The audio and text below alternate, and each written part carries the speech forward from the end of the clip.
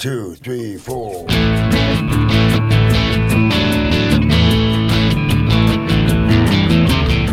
You're listening to Felony Inc. Podcast on the Startup Radio Network. The Felony Inc. Podcast explores ex-felons that have gone on to launch their own startups. We explore the ups, the downs, the behind-the-bar stories with these founders.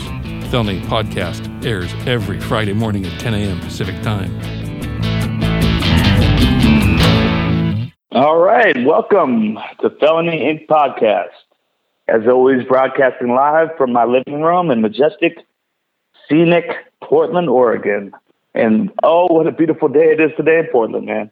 It's supposed to be about 84 today. It's outlandish for this time of year. As always, with Felony Inc. Podcast, in a society that houses the largest inmate population on Earth, anything that can be done to curb the recidivism rate is incredibly valuable, and that's what we attempt to accomplish here at Felony Inc. Podcast every Friday at 10 a.m. Today, as always, my great co-host, Nate Thibodeau. How you doing today? All right. Good to hear you, Zack. Nice to be here in my own living room talking to you in yours. Yeah, it could be way worse. It's kind of crazy out there. We were talking earlier by text, and Hugh sent me a screenshot that completely, I want to say it shocked the hell out of me, but the truth is it doesn't shock me at all. It's just super more of the same. There's a statistic that just ran across your TV this morning that New York City has arrested a total of 40 people for gathering and not social distancing. And out of those 40 people, 35 of them are Black people. Yep. And that is just more business as usual. I want to say it's astounding. I want to say it's shocking. I want to say it's unacceptable. It's all of those things. And yet, oh my God, when does it stop? And just to be clear, 35 out of 40, if we can just sit with that for a second, is completely unacceptable. Let's not even pretend that the other 5 were white, because 4 of them were Hispanic. So out of 40 people, 1 person has been arrested for social distance. 1 white person has been arrested for social distancing out of 40. I have so much to say about that and so many feelings. Yeah, I wish I could say I'm shocked and dismayed by that, but it's just, as you said, it's just more of the same. It's business as usual with the justice system and people getting arrested. It's going to translate across the board, whether it's a pandemic, whatever it is, crime-wise. So it's going to be. It just translates, right? It's such a rhetorical question. What's it going to take? I'm so grateful that we have this platform to, at the bare minimum, do our part in uplifting the voices of folks that have been through the justice system. So hopefully more people can humanize the folks that are in the justice system, that are in prison, and folks that are just, who is getting arrested on the streets, right? It's not a situation where Black people are social distancing more poorly than white people, right? There's so many things that go into that, including classism, right? White people have more private space as a whole, more real estate to do their problematic social distancing behind walls. There's a lot of reasons, but it certainly is not that one, race of folks is doing more crime or not following the rules worse than another one. So, God, I would like to see that there's an easy answer, but I hope that just at the bare minimum, the process of being able to humanize folks that are getting arrested and being inside prison and showing how, no one is a throwaway is, maybe it's a little helpful. Let's introduce our guest. He's done some amazing, amazing transformation, and at such a young age. Zack's got a really inspiring story. Yeah, indeed. Our guest today, Zack Nolan of PDX Contractors. You could see him previously. He was a guest on the show before me and Nate were hosts on episode 32. Number 32. Yeah. 32. Zack, how you doing today? Pretty good. I'm glad to be on here with you guys. Yeah, thanks, hey, Zack. Hi. So, Zach, last time you were on the show, you touched on a couple things. But first off and foremost, I'm kind of curious, how's everything going with you right now? Well, everything is going pretty good. It's a little bit odd with the coronavirus going on, and it's definitely shifted a lot of people's lives. So I would say that I'm in a pretty good position, but it's kind of weird to be out in the world right now with people. Indeed it is. To say the least. Yeah. Strange times. How has the coronavirus impacted your business? First of all, will you retell us about PDX Contractors and the work you're doing to create housing for folks in transition, right? For folks that are. Yes. And that tell us a little bit about that. Yeah. So PDX Contractors is totally separate from the housing piece. Mountain View Recovery is a housing organization that I run. And so PDX Contractors, I'm a licensed contractor. I do real estate investing with that company. And with that company, it's really slowed down over the last year. And that's because I decided to slow down my real estate investing. And I was kind of expecting a downturn in the market. So I got stuck on a couple projects.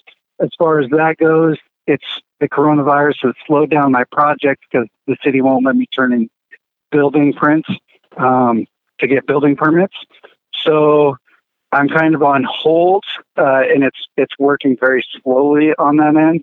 But with my recovery housing, that's a very real situation. And what I mean by that is that it's for the business itself, it hasn't been extremely impacted, but it's the people that are in our housing that are being impacted by this coronavirus and trying to social distance and stuff like that. So it's an odd time for us, and we're trying to be on top of people for being cleaner, cleaning multiple times a day in the common areas and stuff like that. But and also, supporting people that are out of work at this time.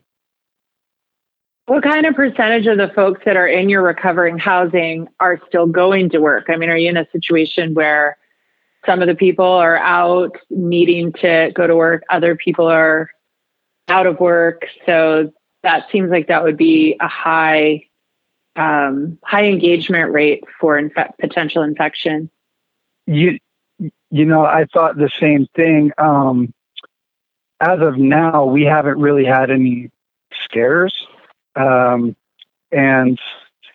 there's been a few people that were sick, but it was, the regular stuff. Nobody has caught the COVID or anything like that. And luckily here in Oregon, we have very low rates, for that. But, as far as like the people being out of work, I thought it was going to be more, that I would have more people to worry about, but our people are pretty resilient people, right? A lot of the people that we get have been through a lot of stuff in their lifetime. And so, losing one job, most of our people get out and find something else right away. So there's a few people that we've had to give extra support to and work with, and but not as much as I had expected, honestly.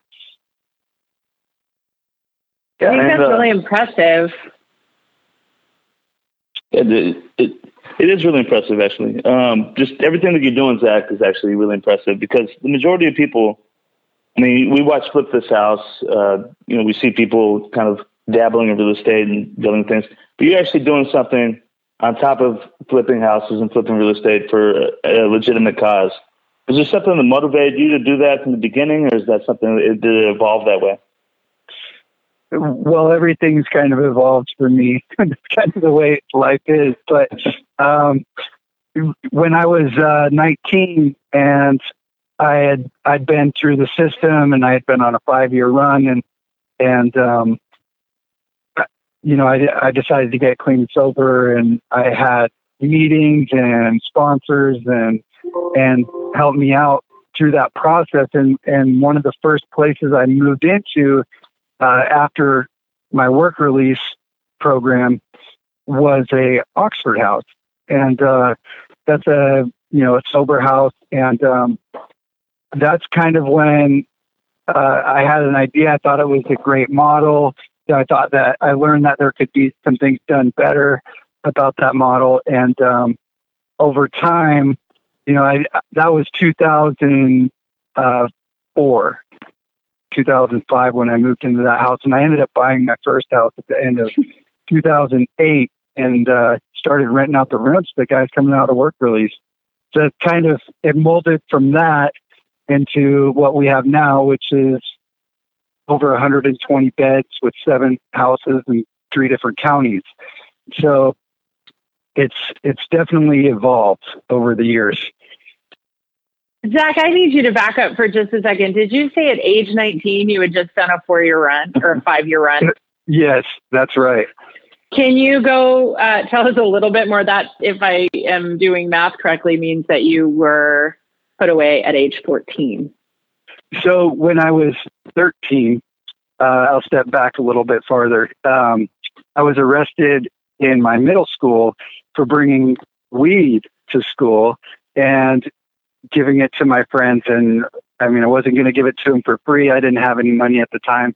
So I was arrested for 2 Class A felonies for distribution within 1,000 feet of a school. And I had some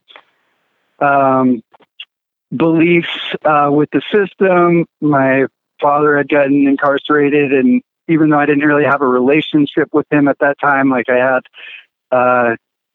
had a wall up with authority and that type of issue going on with myself. And by when they put me through the normal system of just putting me on probation, offering me a plea bargain, threatening me with long-term sentences and all this stuff as a child.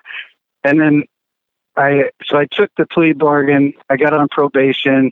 I tried to do school. They expelled me from my middle school, gave me a tutor, and the ball just kept on rolling out of control, and I kept rebelling.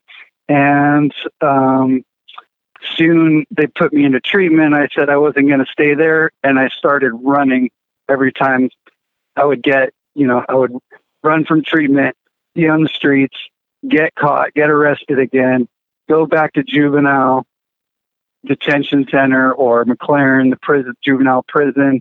Then I'd get sent to another treatment center, and then I would run, and I did that pretty much my entire teenage life.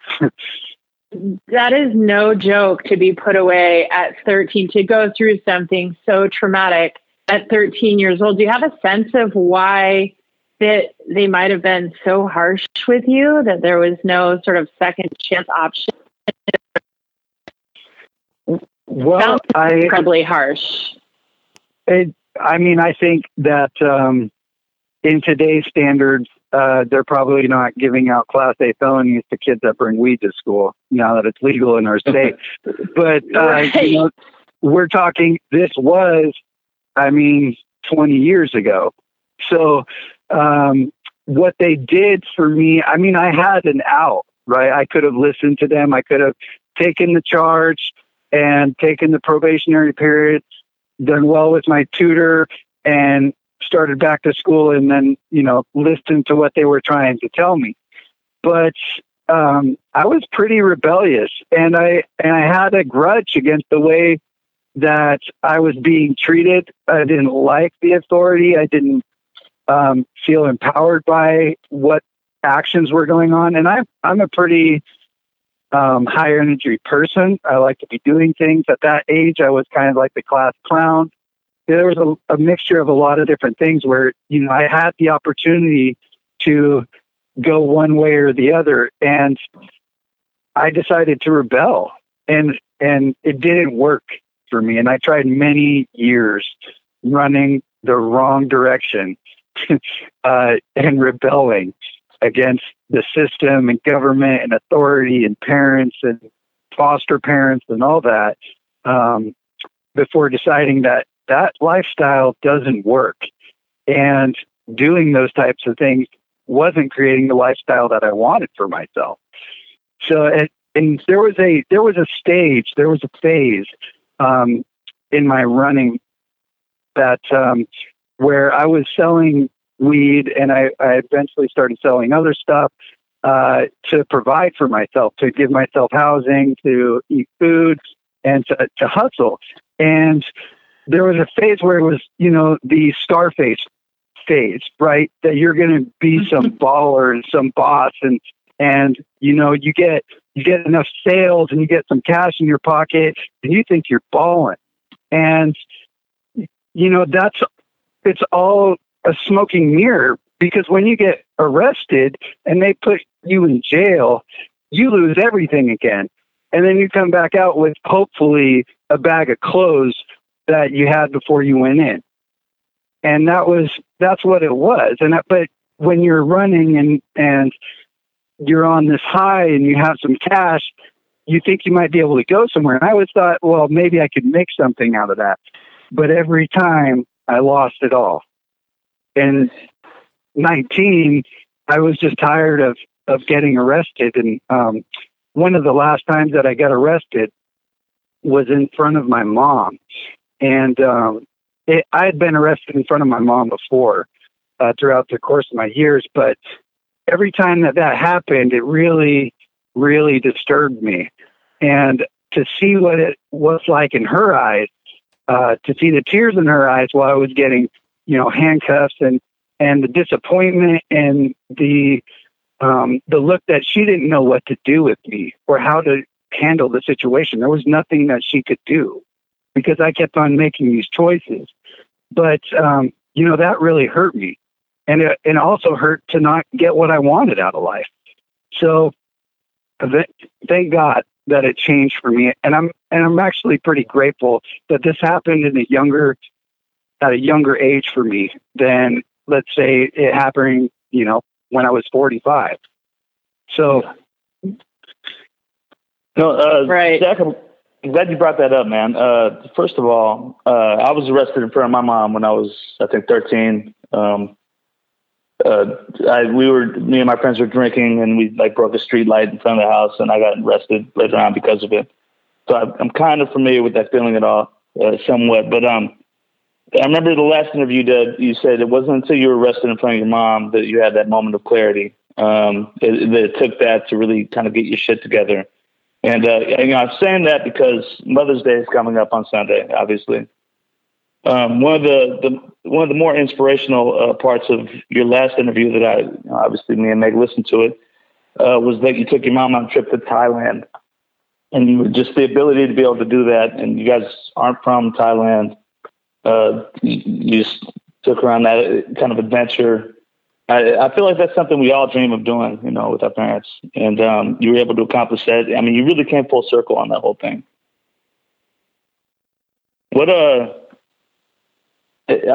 I'm assuming you're probably still close with your mom right now to this day. And do you have plans for Mother's Day on Sunday? Yeah. Well, the plans have all been shifted because of social distancing. So we're going to hang low, and I'm going to drive out and see her and spend some time with her. My mom loves gardening, and she's been doing a lot of outdoor projects lately. And so I had some ideas of what I was going to get her, and I'm probably going to get her some stuff for her adventure on that. But it's going to be pretty low key, but I'm definitely looking forward to Mother's Day this weekend. Yeah, I am as well. I mean, I feel like it's one of the most important days of the year. I have to second that, being a mom. Yeah. Yeah. And even my girlfriend, she's a mom too. So I'm going to do something for her too. Yeah. I mean, 'tis the season. One of the main things too that I got from your last interview was it said you started when you were all done with this, after the situation with you getting arrested in front of your mom, you got out, and then you had nothing but a garbage bag of clothes. And you said something really interesting that resonated with me, because I feel the same way about it, is you had nothing to lose, so it made it easier to take risks and to kind of put everything on the line for what you were building. How do you feel about that now? That's still I mean, that still rings very true to the person I am, because I remember that. And there's longer periods of time where I kind of forget that, because I do have to mitigate risk at the levels that I'm playing at. And, people do rely upon me being able to pay the bills and run a business and be able to manage stuff. But I still, think that it's valuable to take calculated risk, but to not have so much fear behind something that you end up not trying at all. And having nothing to lose for some people is a good place to be. Ultimately, if you have no other options but to succeed, then you're going to work harder at that. And, when you get to a certain size, you can get comfortable, or, when your needs are provided for you. Right now, my food, my housing, situations are good. I have some money in savings. I'm going to be able to outlast this COVID thing. I'm in a pretty secure spot, but I would say that it's still very necessary to evaluate risk and then take it. Don't put other people in jeopardy, but in my shoes as starting as an entrepreneur in business, I really had nothing to lose. And I've put myself in positions with real estate investing that I wouldn't suggest to other people. At times I've been over leveraged. I've had hard money loans. I've been paying high interest, and I've gotten bitten a couple times. And there was a time last year that I thought I was going to lose.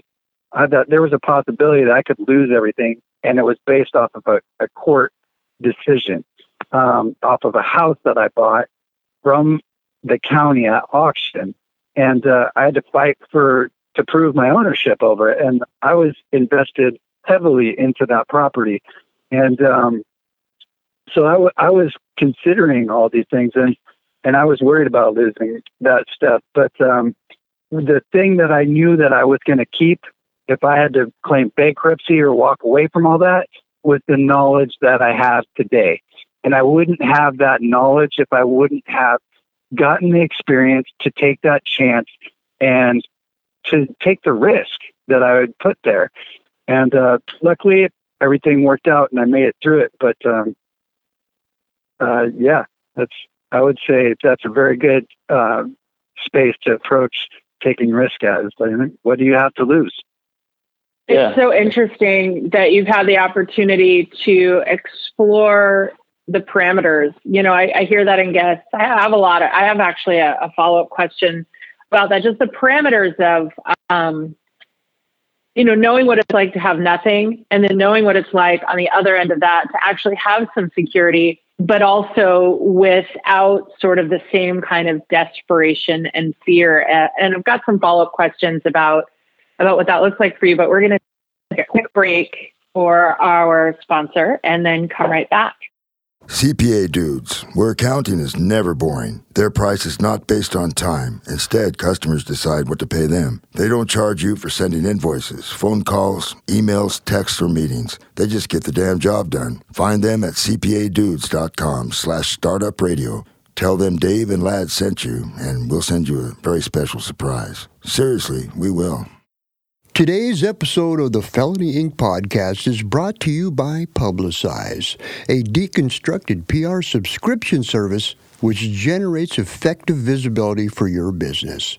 Publicize handles all communications with the media and any content required to do this, such as press releases, editorial pitches, etc. And they offer a wide range of PR products and abilities out of which you can construct the PR package right for the future of your business. Hey, welcome back to Felony Inc. podcast. Me, Meg Thibodeau, and DJ Dick Hennessy are here with our guest, Zack Nolan from PDX Contractors and Mountain View Recovery. Zack, we were just talking before the break about a couple of things that you had said about your process from, running. I hear you talking. This is a common theme that I hear with a lot of our guests, this real rebelliousness hey, I have it. I know Dick has it. We talk about it all the time. There's something that we have taken from this pure rebelliousness, this kind of rage against the machine, right? It's kind of like the system isn't working.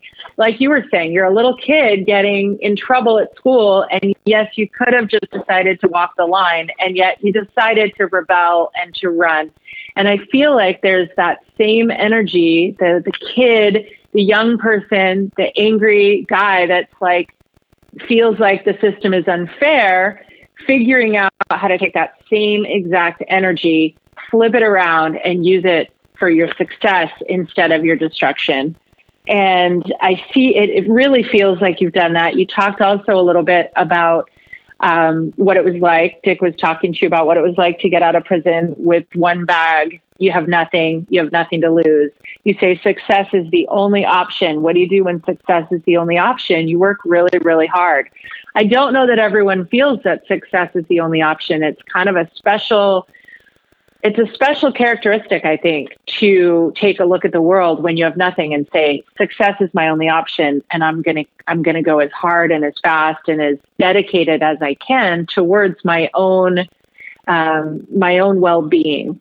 And you've really done that. I'd love to hear more about how you're able to balance out, as you said, now that you do have success, now that you do have something to lose, how do you still bring that same energy of success is the only option, but without the fear and desperation? Does that question make sense? It's a little bit esoteric, but I find it really fascinating, even for myself, how to go forward making decisions when the stakes get higher, not bring a lot of fear-based lack mentality with me, and still be able to maintain that drive, if that makes sense.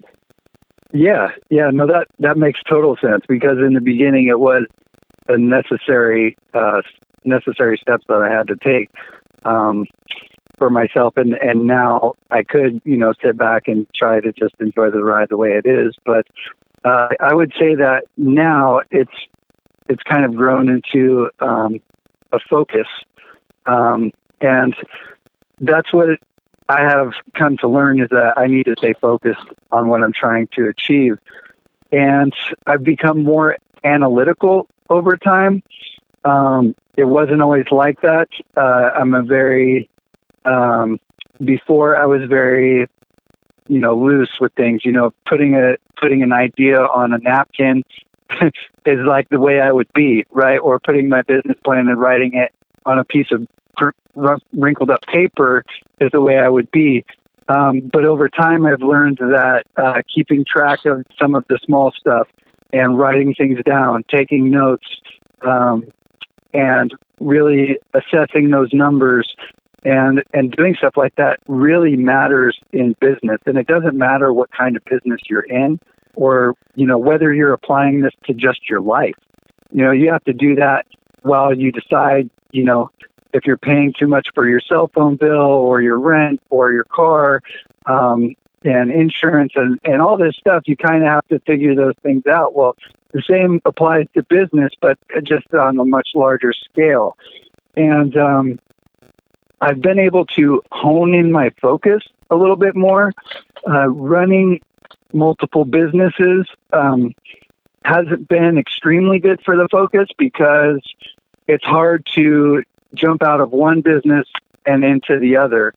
But over time, I've been licensed. Our business license has been 10 years for the recovery housing. Over time, I've gathered people that help me with the focus and are in place and kind of help me operate the whole thing.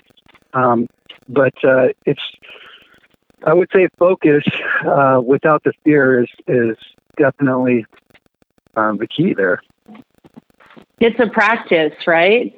It is a practice. Absolutely.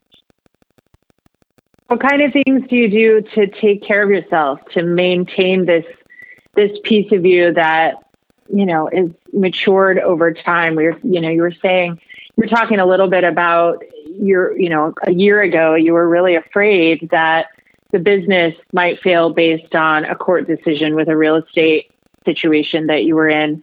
And that really says to me, you've just experienced this really full spectrum. You kind of have found the limits. You found a place where the fear was on the other side, with ownership versus lack of ownership. How do you take care of yourself within that space? Like, what does your self-care look like? Because taking care of two businesses, particularly one that does such intense service for folks that are dealing with deep, traumatic, addictive stuff, it takes a lot out of you. You're a young guy and you have clearly a ton of energy, but how are you taking care of yourself so that you're able to maintain what is essentially a spiritual practice, to be in a place where you maintain focus with all of these things going on? Well, I've got a couple things. Meditation is one of them. Journaling. I pretty much journaled all year long last year. and I started because I was going through issues and I had to get it out on paper. And I was also hitting the gym. And last year, on self-care was probably the best self-care that I've ever had in my life. And it was going through that hard time. I didn't know what else to do than to try to take care of myself. And so I was, I had meal prep going on. I was hitting the gym every day. I was journaling in the morning and meditating here and there and, getting out, going on walks, going on hikes, doing some physical activities. Those are the type of things that I do for self-care. I do believe that with, going to the gym, you also have to be eating healthy. So to start getting the results and to actually get it, a full 360, you have to be doing both. So those are some of the things I do. A lot of what I do now is hiking and kayaking, and it's not something I have to do every day, but it's definitely helps with my self-care. That's awesome. It's so important, especially right now. More than ever, in my opinion. Everyone's sitting at home. Everyone's scared. A lot of people are dealing with mental health issues, depression. What would be your key, Zach, to someone listening to the podcast right now that's feeling kind of hopeless or depressed, to kind of get out of that rhythm and kind of break that cycle and get into the realm of self-care, going on hikes, working out, getting motivated to eat right? What would you advise people to do? Well, I've been advising people to find their hobbies and to do more of that. And for me, like I said, it was the hiking, the walking, and bike riding and stuff like that.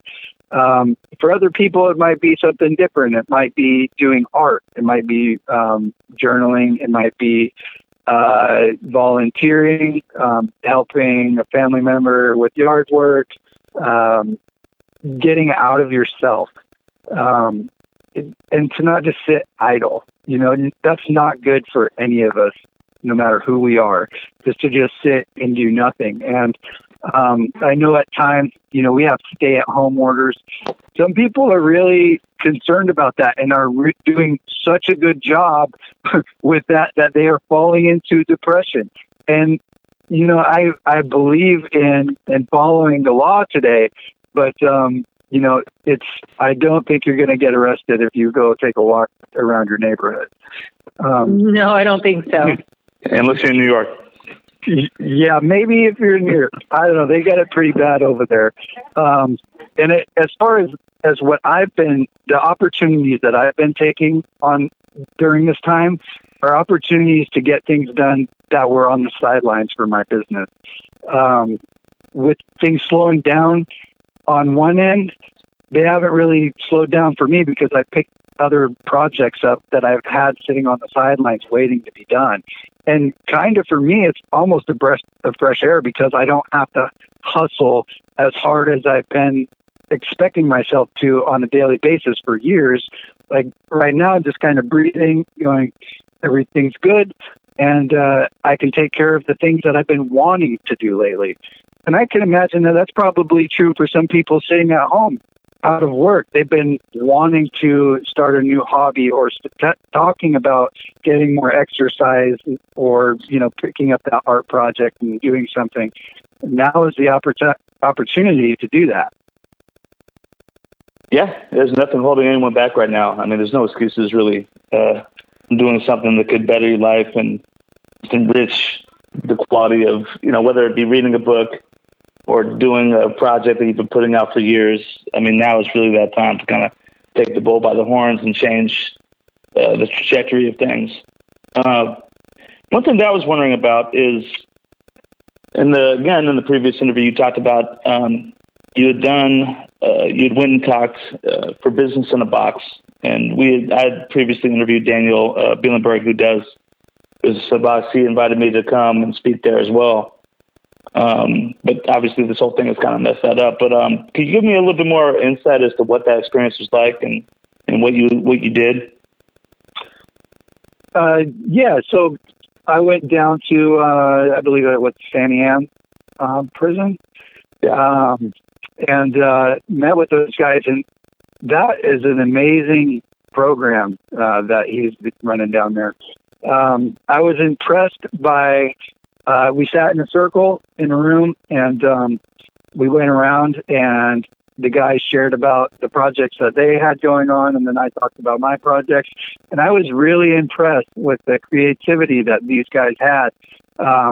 Inside the box, their walls are confined. They are restricted, and they have to get creative. And I think that what I saw down there was a beautiful opportunity for those guys to get creative and thinking in the mind of like what they could do on the outside. And some guys were just trying to get things rolling in there and getting little projects done. But I was really impressed, and I think it would be cool to actually follow up with some of those guys that get out and maybe try business outside of those walls, because it could, you could go from only having a few customers and to possibly having hundreds of customers, and that could be kind of overwhelming. And then also not having money to do your project, or not knowing how to get it out on social media,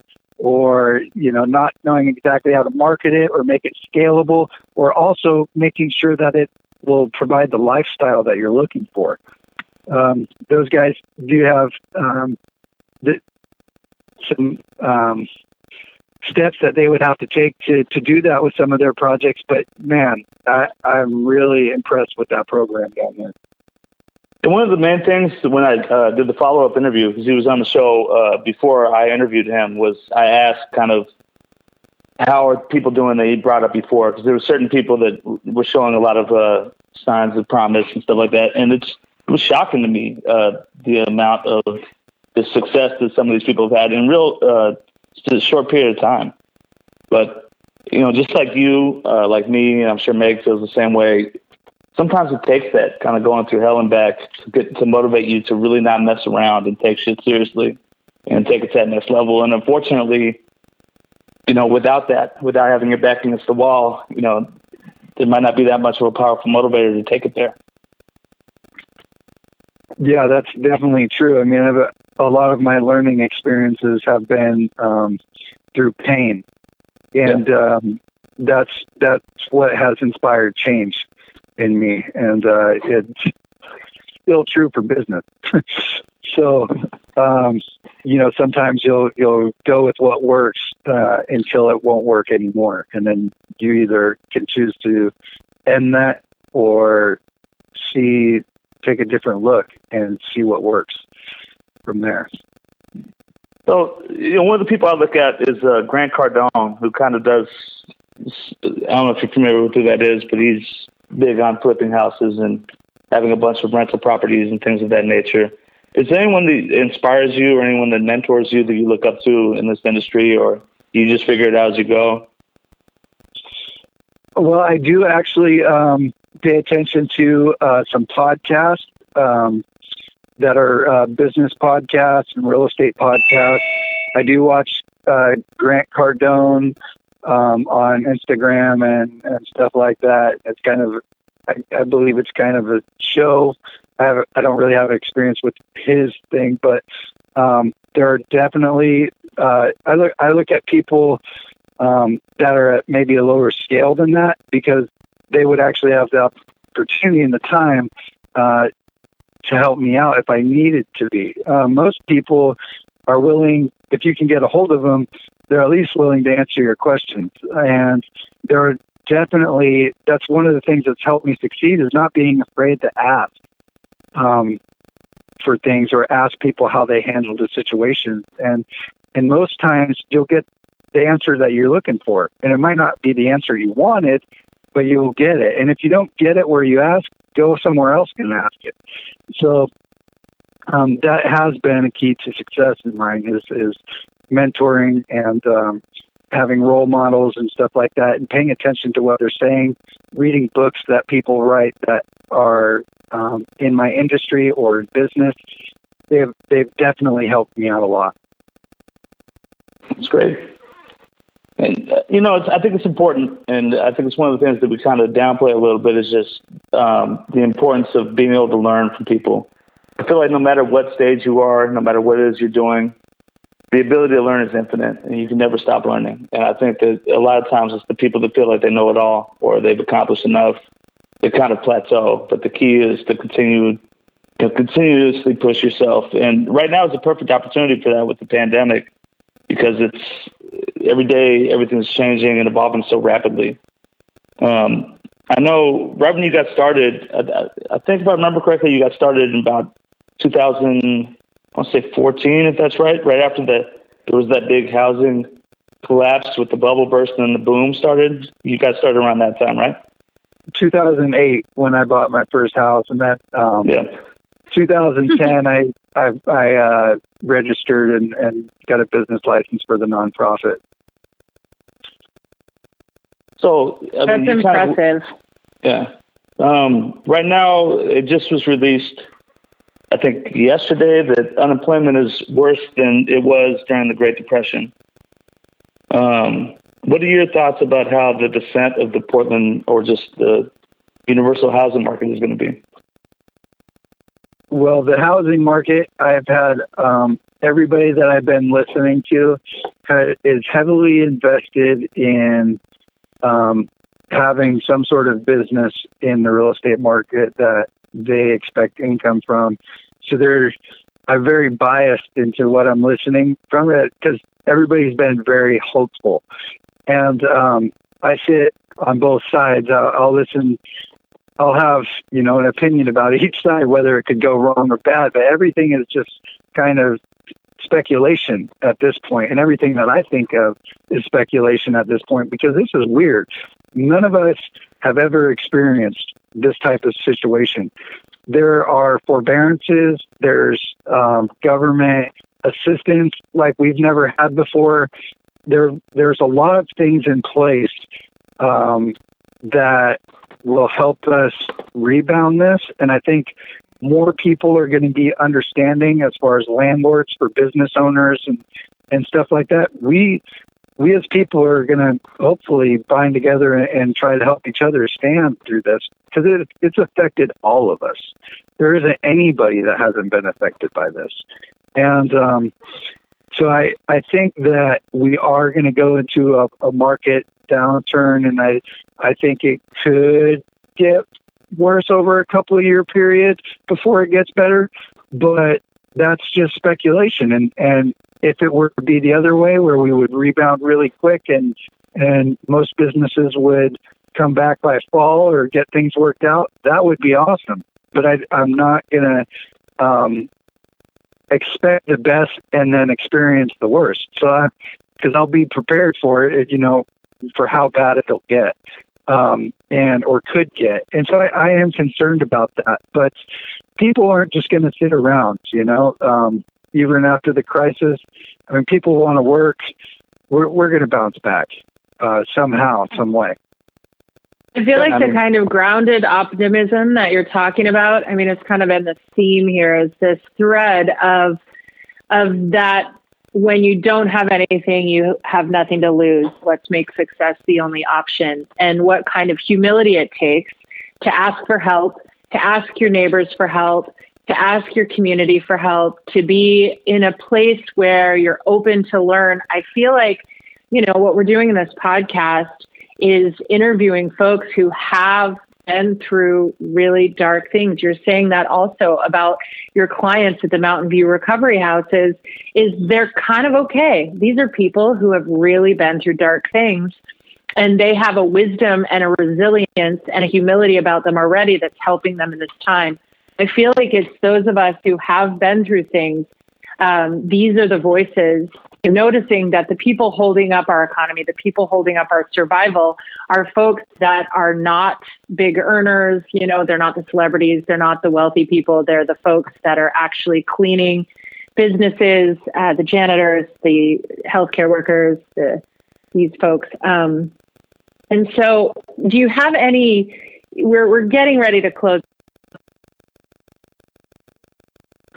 Anyone who's listening now can help you with. If there's any resources that you guys need at Mountain View Recovery, go ahead and, if you want to let us know how we can find you, how we can help you, and anything else that you want to share with people at this time or at any time about how they can, to this resilience, this kind of capacity to keep going so that we can have the really rounded but optimistic future that you're talking about. Well, I'm glad to say that I don't really have a whole lot that I could ask for. I have a lot of people in my organizations and that are close to me that are really in place and empowering me and empowering other people in our organization. One of the things that I could use help for is private money for real estate purchasing and doing these housing projects for people. That's really kind of the only thing I could ask for. And the only reason I don't have it myself to do right now is because it's wrapped up in these couple projects that I've got trying to turn in building permits for the city. So I guess that's really the only thing that I would be looking for. But I always, if people are listening in the Portland, Oregon area, and they've got other people, if you could do other people a favor and just empower people during this time. All of us need a little bit of help and a little bit of assurance and security and support. And so, you could help out by just supporting your neighbor or the person you see on the street or somebody that, a friend that you haven't talked to in a while. Just be supportive during this time. Zach, one last question. Just for people listening, I always love to ask stuff like this. When I was a kid growing up in the 80s, I get the Time Life books that had to do with fixing plumbing or doing cabinetry and stuff like that in houses. And it always seemed incredibly overwhelming to me. For someone listening to the podcast right now and is interested in kind of developing their own business with flipping houses or improving houses and making a living that way, what kind of advice would you give them? What kind of recommendations would you give them? I would tell them to get educated. And I don't think that it takes a lot of money to do that. I wouldn't suggest going and paying an outrageous amount of money to buy somebody's program. I would say do the dirty work and get into some books, some home improvement books, or do your research on YouTube if you're trying to do plumbing, electrical, framing, carpentry work, stuff like that. Another thing that I think people overlook while getting into business is their accounting. And, whether you're just, when you first start out, if you're just drawing a ledger on a piece of paper, you need to calculate your numbers, what you're spending and putting into your business. And eventually when things get real and you actually have some serious money involved, going into an accounting software like QuickBooks or something like that, that will help stabilize your business and help you keep track of your success. Yeah, I couldn't agree more. That's great advice. And honestly, my mom is my CPA. She's an accountant. So I give one more Mother's Day shout out today. On that note, is there a website, a URL, an email, a numbers for somewhere, if people want to contact you and support you, or, just ask you questions maybe, or have you mentor them? Is there any way for people to get a hold of you? Probably the best way to get a hold of me would be on Facebook or Instagram. And my Facebook name is Zack Nolan, ZackNolan. And my Instagram tag is Flippin' Cool Guy. Those would probably be the best places to get a hold of me. Flippin' Cool Guy. I like it. It's catchy. Awesome. I'm glad you're back, Meg. So on that note, I think it's about time to wrap the show up. Zack, I cannot thank you enough for coming on the show today. Always a great guest. Look forward to having you on again. Again, if you guys are looking for us every Friday at 10 a.m., we're broadcasting live at startupradionetwork.com.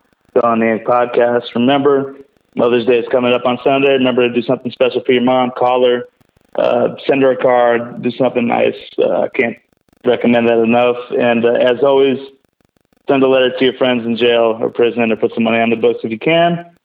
And stay safe. Meg, I'm going to let you call this one out. Do you have a couple words?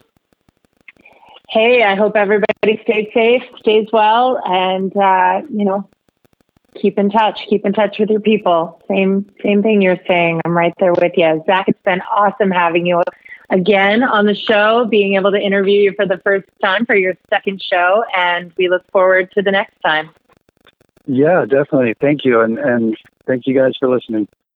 Support for today's episode comes from our friends at Ruby Receptionists. At Ruby, they've mastered the art of turning rings into relationships. Their team of remote receptionists answer all your calls live as if they're right there in your office. And with Ruby's mobile app, you can easily control how they screen, transfer, and take your messages. Together, you and Ruby transform your phone into the sales engine it was meant to be.